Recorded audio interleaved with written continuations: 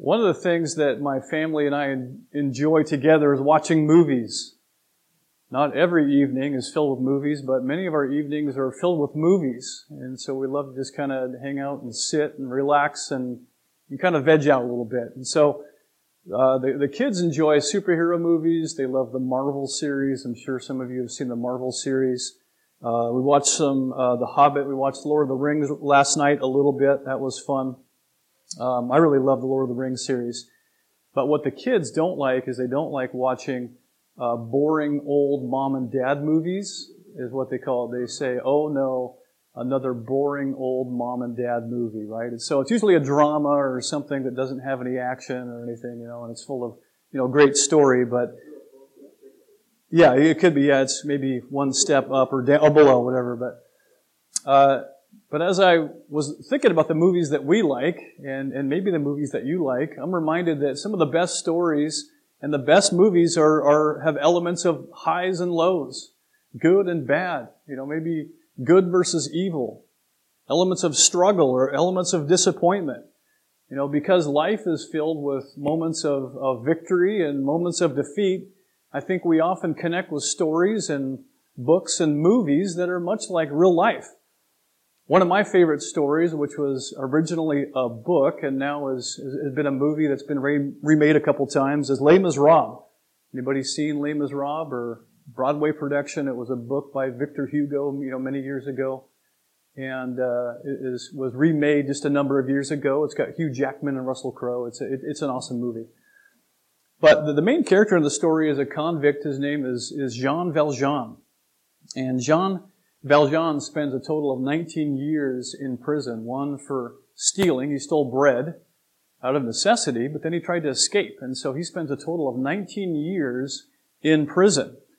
And when Jean Valjean is finally paroled, he's turned away from every inn and every room on account of being a convict.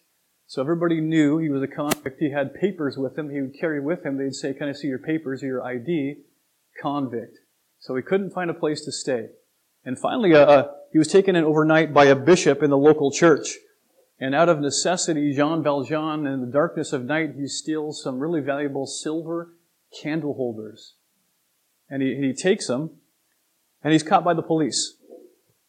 And in God's great mercy, Jean Valjean is brought back to the bishop and in front of the bishop, and the bishop said, "No, actually I gave these to Jean Valjean," which was not true.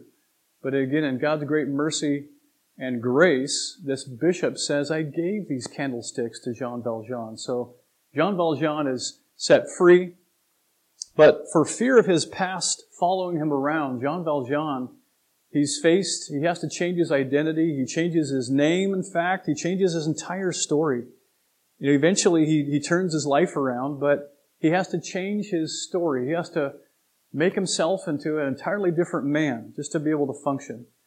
And although he vows to never to return the man that he was, his past continues to haunt him. Again, he had to go and create an entirely new story of who he was and where he got where he was. And towards the end of the movie or end of the story, Jean Valjean, he finally breaks down and he finally reveals his true identity after all these years of carrying around this different identity. He says, "Yes, I was once a thief, I was once a convict, but I'm a different man, I'm a changed man."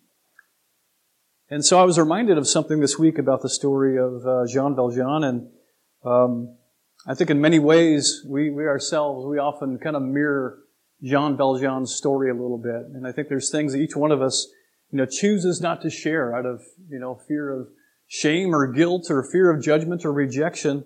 Sometimes we can avoid sharing our true story, a real story, the real us.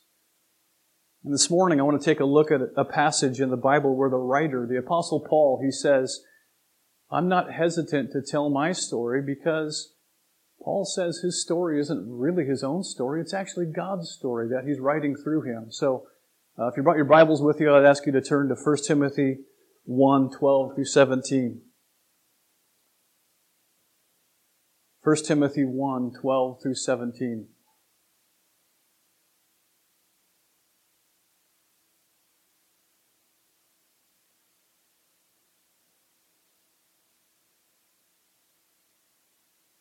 I'm going to read it for us here this morning. I thank Jesus Christ our Lord, who has strengthened me because he considered me faithful, putting me into service. Even though I was previously a blasphemer and persecutor and violent aggressor, yet I was shown mercy because I acted ignorantly in unbelief. And the grace of our Lord was more than abundant with the faith and love which are found in Christ Jesus. It is a trustworthy statement deserving full acceptance that Christ Jesus came into the world to save sinners, among whom I am the foremost. Yet for this reason I found mercy, so that in me, as the foremost sinner, Jesus Christ might demonstrate his perfect patience as an example for those who would believe in him for eternal life. Now to the King eternal, immortal, invisible, the only God, be honor and glory forever and ever. Amen.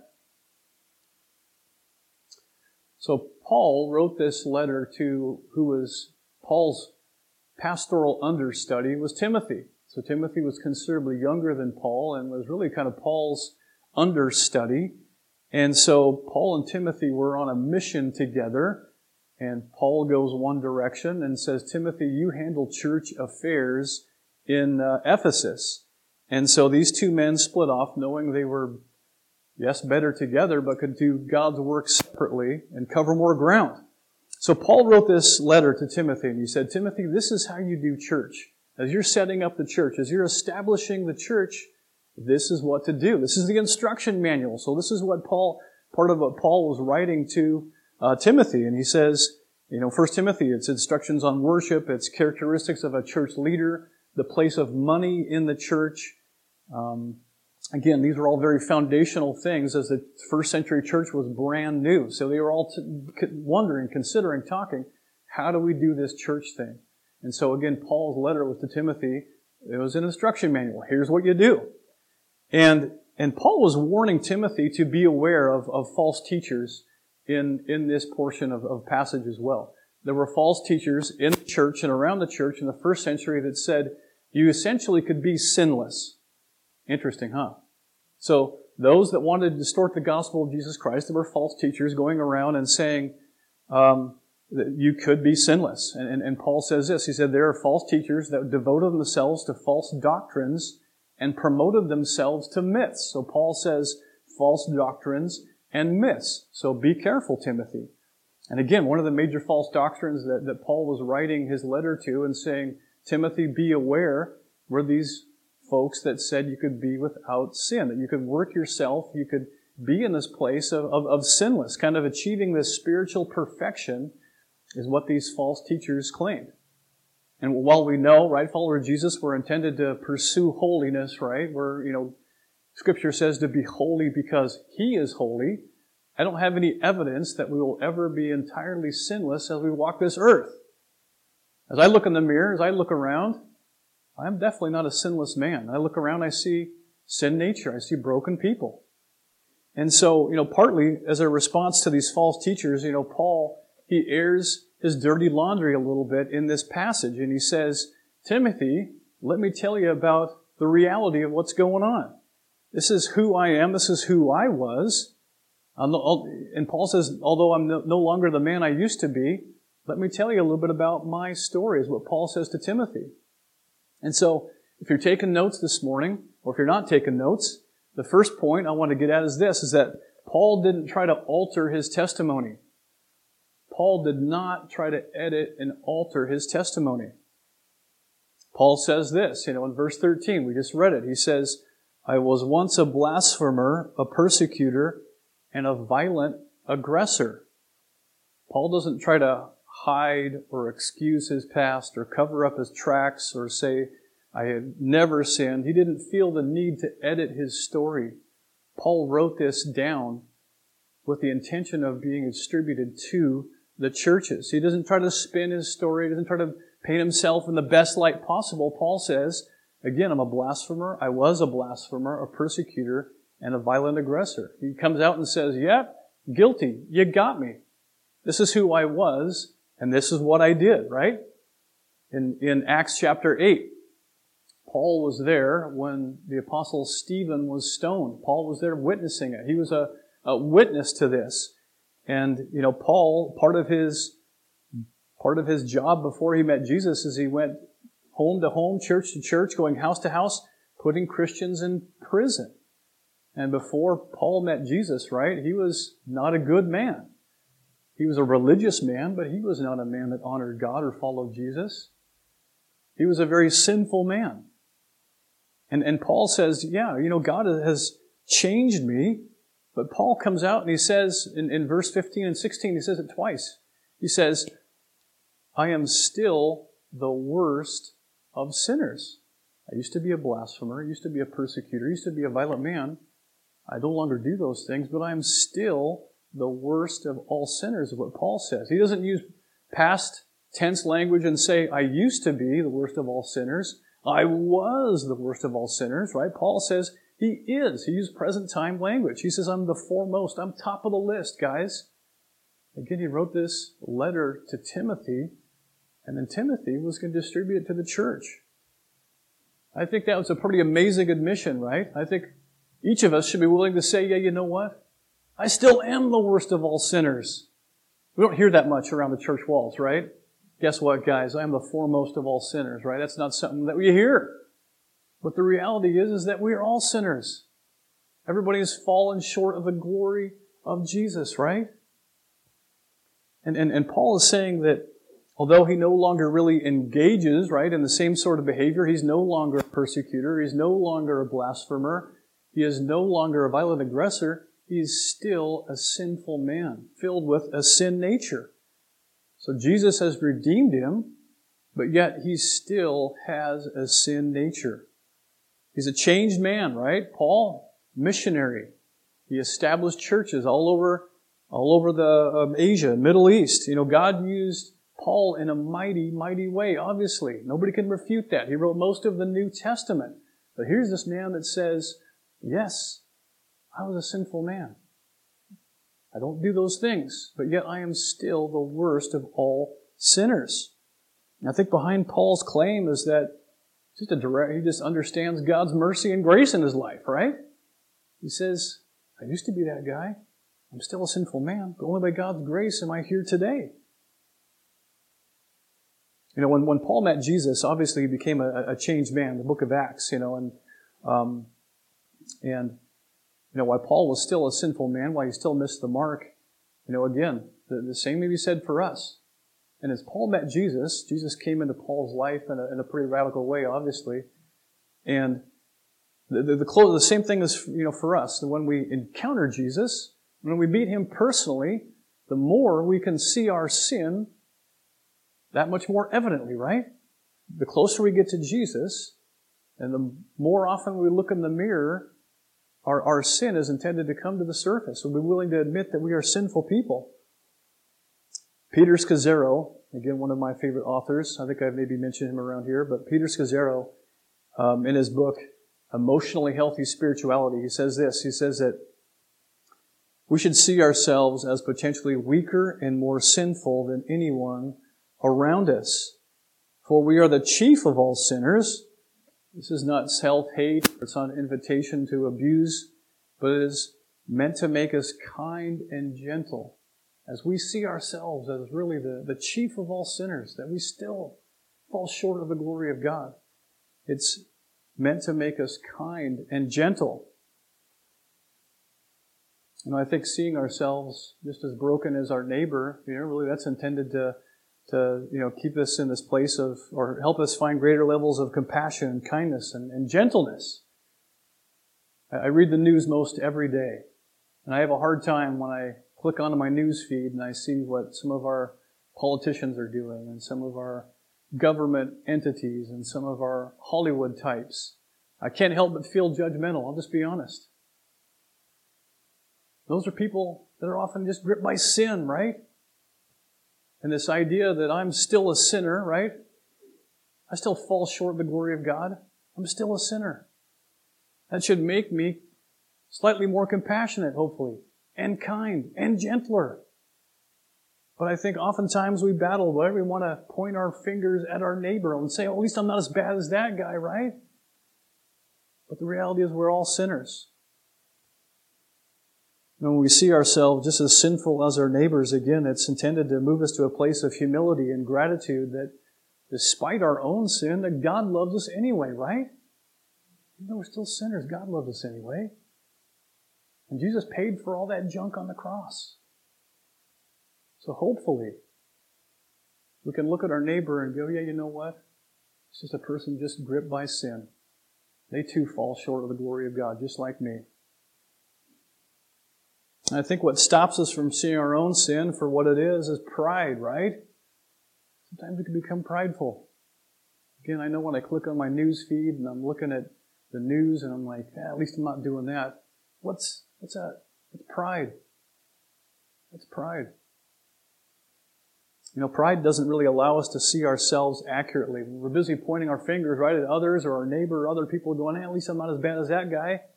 That's really pride, right? It gets in our way. We can't see our sin for what it is when we're busy looking at somebody else's sin. And prior to meeting Jesus, prior to Paul's radical conversion, Paul was so prideful, he was really unable to see his sin, right? He went about his merry way, persecuting, throwing Christians in jail, going house to house. And pride inhibits our ability to see things as they really are, right? We have blinders on when we're prideful. We're too busy looking out and not in.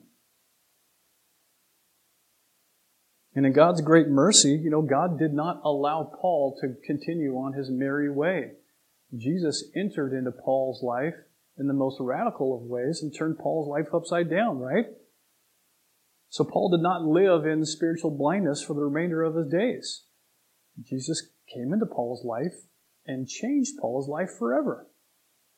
In Acts chapter 9, for 3 full days after encountering Jesus, Luke writes that scales were on Paul's eyes, right? So for 3 full days, Paul was blinded, could not see, literally could not see. I think there's an interesting parallel there that I think it was pride. I think God was stripping and taking all of this pride that Paul could not see his own sin until he encountered Jesus Christ. Then it became all available to him to see. I think these scales were representative, again, of Paul's sin and Paul's pride. They inhibited him from seeing his own sin. I think it's the same thing for us, right? Pride gets in the way of us being able to see our own sin. We're too busy pointing out the sin or the log in somebody else's eye. I thought I was a pretty patient guy until I got married. I really did. I was like, I'm a pretty patient guy. When I got married, I realized how impatient I was. My wife's not here, so I can just kind of say what it's pretty cool. I can use her for all kinds of illustrations. Isn't that cool? Yeah. Oh. You are? I didn't know that. Nobody ever told me that. Yeah, pride, yeah. Ooh, it's getting warm in here. So I thought I was a pretty patient guy until I got married, and then I thought I was a really patient guy until I had kid 1, and then kid 2, and 3, and 4, and 5, and the reality is I'm not a very patient man. I really am not. I struggle. I'm not as gracious as I should be. I'm not as patient. I say things I shouldn't. I react to my kids in a way that I shouldn't, and each and every day I'm just reminded that I'm really just a selfish guy. I'm still the worst of all sinners. I've been redeemed while Jesus Christ has paid for all that junk, right? I don't have to work hard at being a sinner, right? It comes easy. It comes natural. We don't have to work hard at that. And I think there's a weight that's lifted off our shoulders when we're able to look in the mirror and go, yeah, you know what? This is who I am. And we're honest about who we are. We're honest about our struggles and honest about our sin. Again, we're honest before the Lord. We're honest before each other. There's great freedom in that, but not an easy thing. So here Paul writes this letter and says, I am still the worst of all sinners. I no longer engage in the same behavior, but I'm still a broken, sinful man.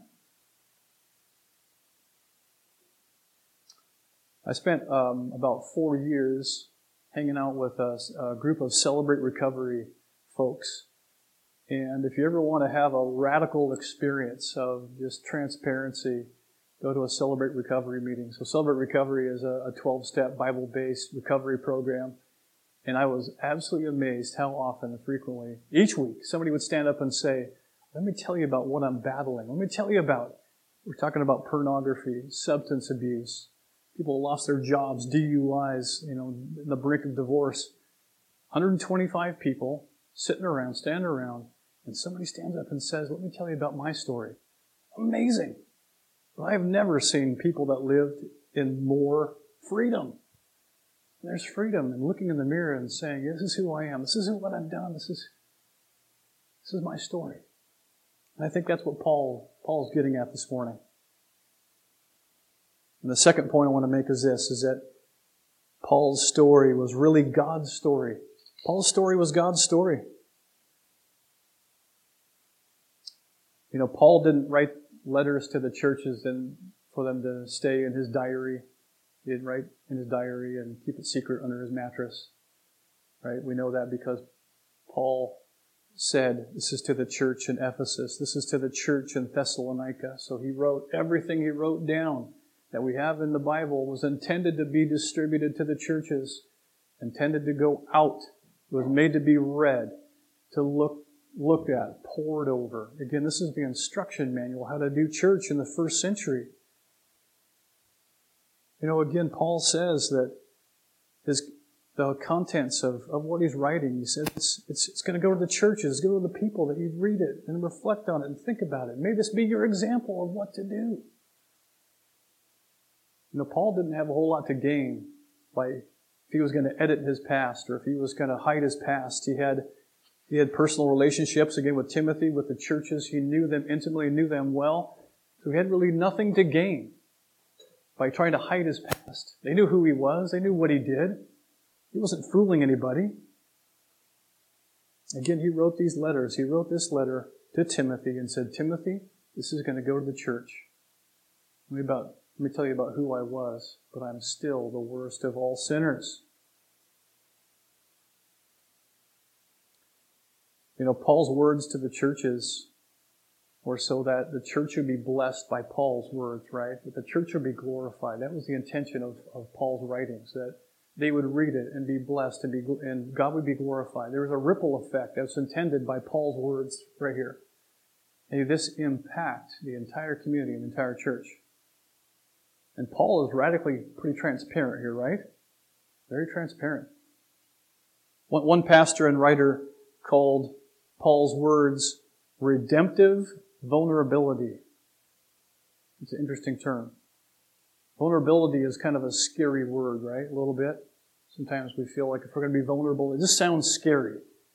Oh, I don't want to be vulnerable. We often think of vulnerability as being honest at all times, and while that's partly true, followers of Jesus are to practice what is called redemptive vulnerability, similar to sharing your testimony and your story. It's a retelling of your story. It's a retelling of your journey and pointing at all the details back to Jesus. Let me tell you what about Jesus has done in my life. Redemptive vulnerability is there's a much greater purpose, a much more important reason for telling your story. It's the sort of vulnerability that points your story and your journey and what you've done back to God and how He is healing and what He's been doing. Now He's knitting together your past. He's taking your mistakes, knitting them together, healing. That's redemptive vulnerability. Again, it's much like telling your story or telling your testimony, where you're pointing it back to Jesus and saying, let me tell you about what God has done in my life. And I think like Jean Valjean in Les Miserables, rather than practice redemptive vulnerability, I think our human tendency is to edit our past, right? To try to rewrite our story. Try to take all the details and repackage them somehow. And, oh, that's not me. You got the wrong guy. I think we so frequently censor our stories, do we not, right? With our friends and family, and maybe inside these walls, we try to spin it or, try to. And I think the biggest reason that we do that is fear, right? We feel fearful of being rejected or fearful of judgment or maybe fear of not being found good enough on some level, right? There's a deep fear inside. And again, as I sat with my Celebrate Recovery people and they stood up in front of 100 plus people and said, I'm battling this today. Wow. That's incredible freedom. I think sometimes we walk through the church doors and sometimes we feel like we're here for a job interview, right?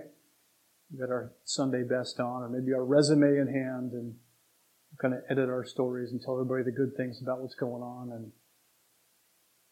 But maybe we would use Paul as an example where Paul has said, I am still the worst of all sinners. Right? So we know that there's an appropriate time, an appropriate place to tell your story and begin to share and engage. And, I think it would be a little bit awkward if we all stood up and just blurted out everything we've ever done, right? It'd be kind of be memorable. It would be maybe a little inappropriate in terms of timing, right? But there is an appropriate time and place to begin to share your story and practice redemptive vulnerability. I think so often we want to be the author of our own stories, right? We want to grab the pen or we want to grab the paintbrush and we want to be the artist. We want to be the author and the writer. And we edit out those very things that maybe God's asking us to share with somebody else. So rather than allowing God to be the author or the artist, we take the pen back or we take the paintbrush back and try to do it ourselves. I think there's never been maybe a more isolated and lonely time in recent history. Anybody else feel that way? I certainly feel that way. Now, if there's ever a more recent time of people feeling discouraged in the church walls and the enemy having a heyday within our local churches, I think it's now. I can't think of a more recent time in my lifetime. And I think part of the way that we diffuse the enemy's power and we break those chains is by telling our stories. Begin to practice redemptive vulnerability. Let me tell you about what Jesus has done in my life. Yeah, I've made a whole lot of mistakes, but the story isn't done. Let me tell you about what He's doing. Let me tell you about what He has done. Ephesians 4:12, Paul reminds us that the church body is designed to encourage one another with the hope that spiritual growth would take place. Ephesians 4:12. Encourage one another. Galatians 6:2. Carry each other's burdens. And in this way you'll fulfill the law of Christ, is what Paul says. We can't be isolated. We can't do that. That's where the enemy wants to feed on that, right? Again, he wants to seek, kill, and destroy. I've mentioned that passage every time I've been up here, but I believe that's the enemy's M.O. Seek, kill, and destroy. And part of the way we diffuse the enemy's power begins by telling our story, telling in a way that points to Jesus Christ. The final point I want to make this morning is this from our passage. So if God wasn't done with Paul, God is not done with you. If God was not done with Paul, I want to remind you that God is not done with you. I think the whole point to our passage this morning is that there's no limit to God's grace. There is no limit to God's grace. God still used a man like Paul, persecutor, blasphemer, violent aggressor, still a sinful man, right? The worst of all sinners. I believe if God could use Paul, despite his past, He wants to use every one of us. God's grace is unending, right?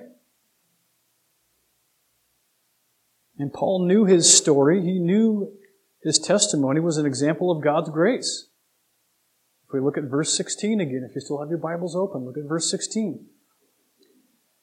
Yet for this reason I found mercy, so that in me, the foremost sinner, that Christ Jesus might demonstrate His perfect patience as an example for those who would believe in Him for eternal life. Paul's saying, I am the truest example of God's grace. God did not give up on Paul. And we know that He's, despite whatever our past looks like, He is not going to give up on us. God's able to do a mighty work with Paul. Again, the worst of all sinners. He can do anything with us. I think in all the Bible, Paul was one of the most unlikely individuals to come to Jesus, was he not? One of the most absolutely unlikely individuals to come to Jesus. He was a persecutor of the very people that he became, right? Probably the most unlikely man ever to come to Jesus. One of them, I would say. And that's the way that God works, right? He takes some of the unlikely individuals and He turns their lives upside down, right? So the Bible's a collection of just unlikely individuals, is it not? Absolutely. You know, God uses the broken. He used Moses. Moses said, "You got the wrong man. Take my brother." You got King David, this little shepherd boy, the youngest boy in his entire family. The disciples, a bunch of fishermen that were from some place that nobody really cared about. And Paul. So God uses people simply willing to be used by Him, right? He doesn't give up on His people.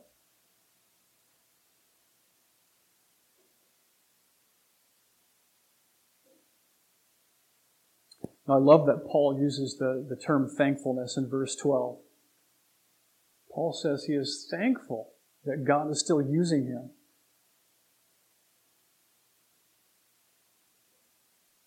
And I believe the same should be said of us, can be said of us, that we're looking for an area to be thankful that God has not given up on us in His great mercy and grace, that He still gives us breath in our lungs, right? Conviction in our heart. He's given us this moment. So, like Paul, my hope is that we're thankful that the Lord is not given up on us. He's still using us. I believe that's something we can be greatly thankful for. And Paul comes out and says, "Thank you, God, that You give me another day, another opportunity. You haven't given up on me. That I might go out and communicate the gospel of Jesus Christ," is what Paul says. So God has given us one more day, right, to worship Him, to love and serve others, to point people to Jesus. Again, I think that's incredible news, something to be thankful for today, that He has not given up on us. Yes, we are still the worst of all sinners, but in God's great grace and mercy, He has not given up on us. You know, I've spent plenty of time trying to edit my story, or maybe spin my story, or take the negative parts out of my story. That's a human condition, a human response, right? We want to often paint ourselves in the best light possible. And I think, again, like Jean Valjean and Les Miserables, we hesitate revealing our identity for fear of being found out, or being fear of judgment, right? And what if you find out the real me and you don't like me anymore? Or I feel rejection. Again, we cannot do that as a body of believers. We have to be willing to share our stories. Practice redemptive vulnerability.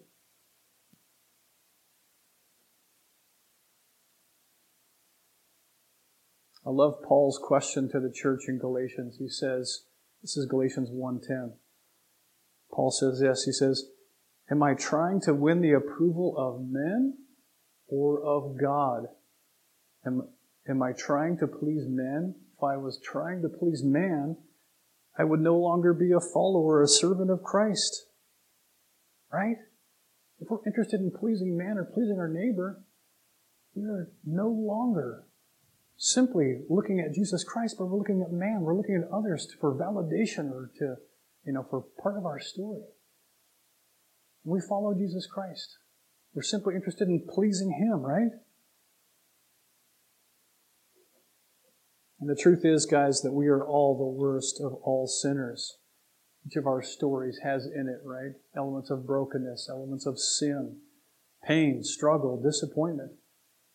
And the only way that our stories make sense is to recognize that God is somehow using every bit of our story for His glory. There's no part of our past and our story that God cannot redeem. There is no part that He cannot heal. There is no part that He cannot knit back together. So if you're looking for some sort of radical change, or if you feel like you're editing your story, if you feel like you're carrying around the weight of your past, I want to tell you that there is a place to take those burdens to the feet of Jesus Christ. Jesus says, "Come to me, all who are weary and burdened, and I will give you rest." There's nothing that can separate us from the love of Jesus, no matter sin, no matter what sin, big, small. Jesus says, "I remember your sins no more, as far as the east is from the west." Your slate's been wiped clean. If you're carrying a burden of your past, you can cast those burdens again on the feet of Jesus Christ. He died on the cross for your sins. The Bible says that whoever believes in Him shall not perish but have eternal life. Again, I believe Jesus wants to redeem every bit of our story. Again, He can heal your hurts, mend your relationships, and fix your mistakes. May we remember to cast our burdens on Jesus. I'm encouraged by today's passage in that if God can use Paul, again, the worst of all sinners, He can use us. God didn't give up on Paul, so we know He's not going to give up on us. Amen? Amen. The first Sunday of every month, we remember the sacrifice that Jesus made on the cross. So I'd like to invite the ushers up.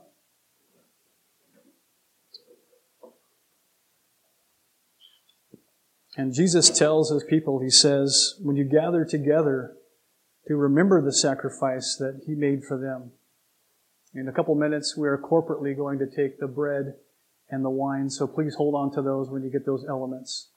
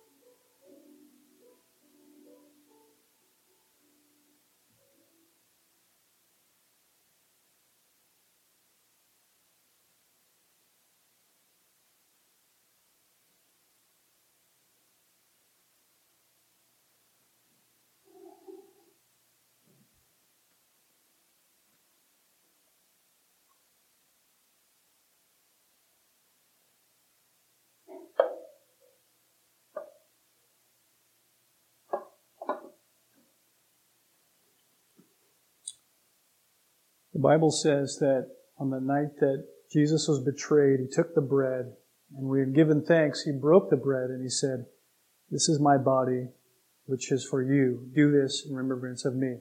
Let's take the bread together.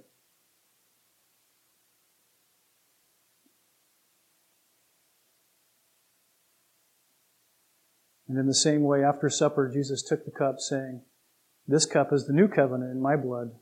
Do this whenever you drink it in remembrance of me. For whenever you eat this bread and drink this cup, you proclaim the Lord's death until He comes." Partake.